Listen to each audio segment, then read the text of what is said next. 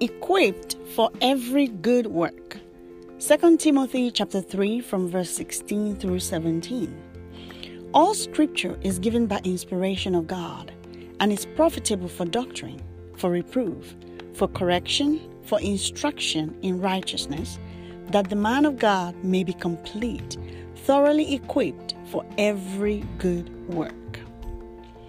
Everything we need as Christians to lead a fulfilling life that glorifies God and blesses humanity is in the scriptures, the inspired word of God. The Bible is without error and does not misrepresent the facts. It is entirely trustworthy and is the final authority on everything it teaches. The Word of God on the pages of the Bible is the manual for successful living. Joshua 1:8 reminds us, "This book of the law shall not depart from your mouth, but you shall meditate in it day and night, that you may observe to do according to all that is written in it. For then you will make your way prosperous, and then you will have good success."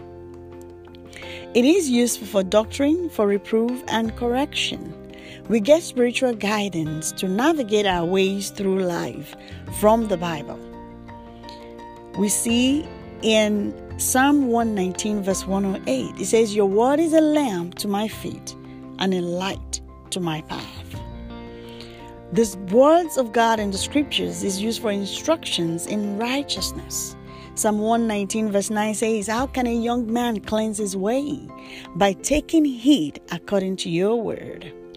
It is through the Word of God that we are thoroughly equipped for every good work God created us for. Matthew 4 verse 4 says, "But he answered and said," that was Jesus, "It is written that man shall not live by bread alone, but by every word that proceeds from the mouth of God." So knowing that the scripture is the final authority on any subject, we will do ourselves a whole lot of good if we judge every other word, advice, wise sayings, adages, idioms, and quotes by the Word of God. If we judge these words by the Word of God, then we must discard words that are not rooted in the Word of God but are only in human wisdom and philosophy of man. It is the word of the scriptures that is inspired and has the power to give life. 2 Corinthians chapter 3 verse 6 tells us, "Who also made us sufficient as ministers of the new covenant, not of the letter, but of the Spirit. For the letter kills, but the Spirit gives life." It is the inspired word of God that gives life. To get the best out of the Bible, then, when we study, we must always pray that the Holy Spirit will open our eyes to see the wondrous things out of His words. Psalm 119 verse 18 says, "Open my eyes that I may see wondrous things from your law." Let us pray.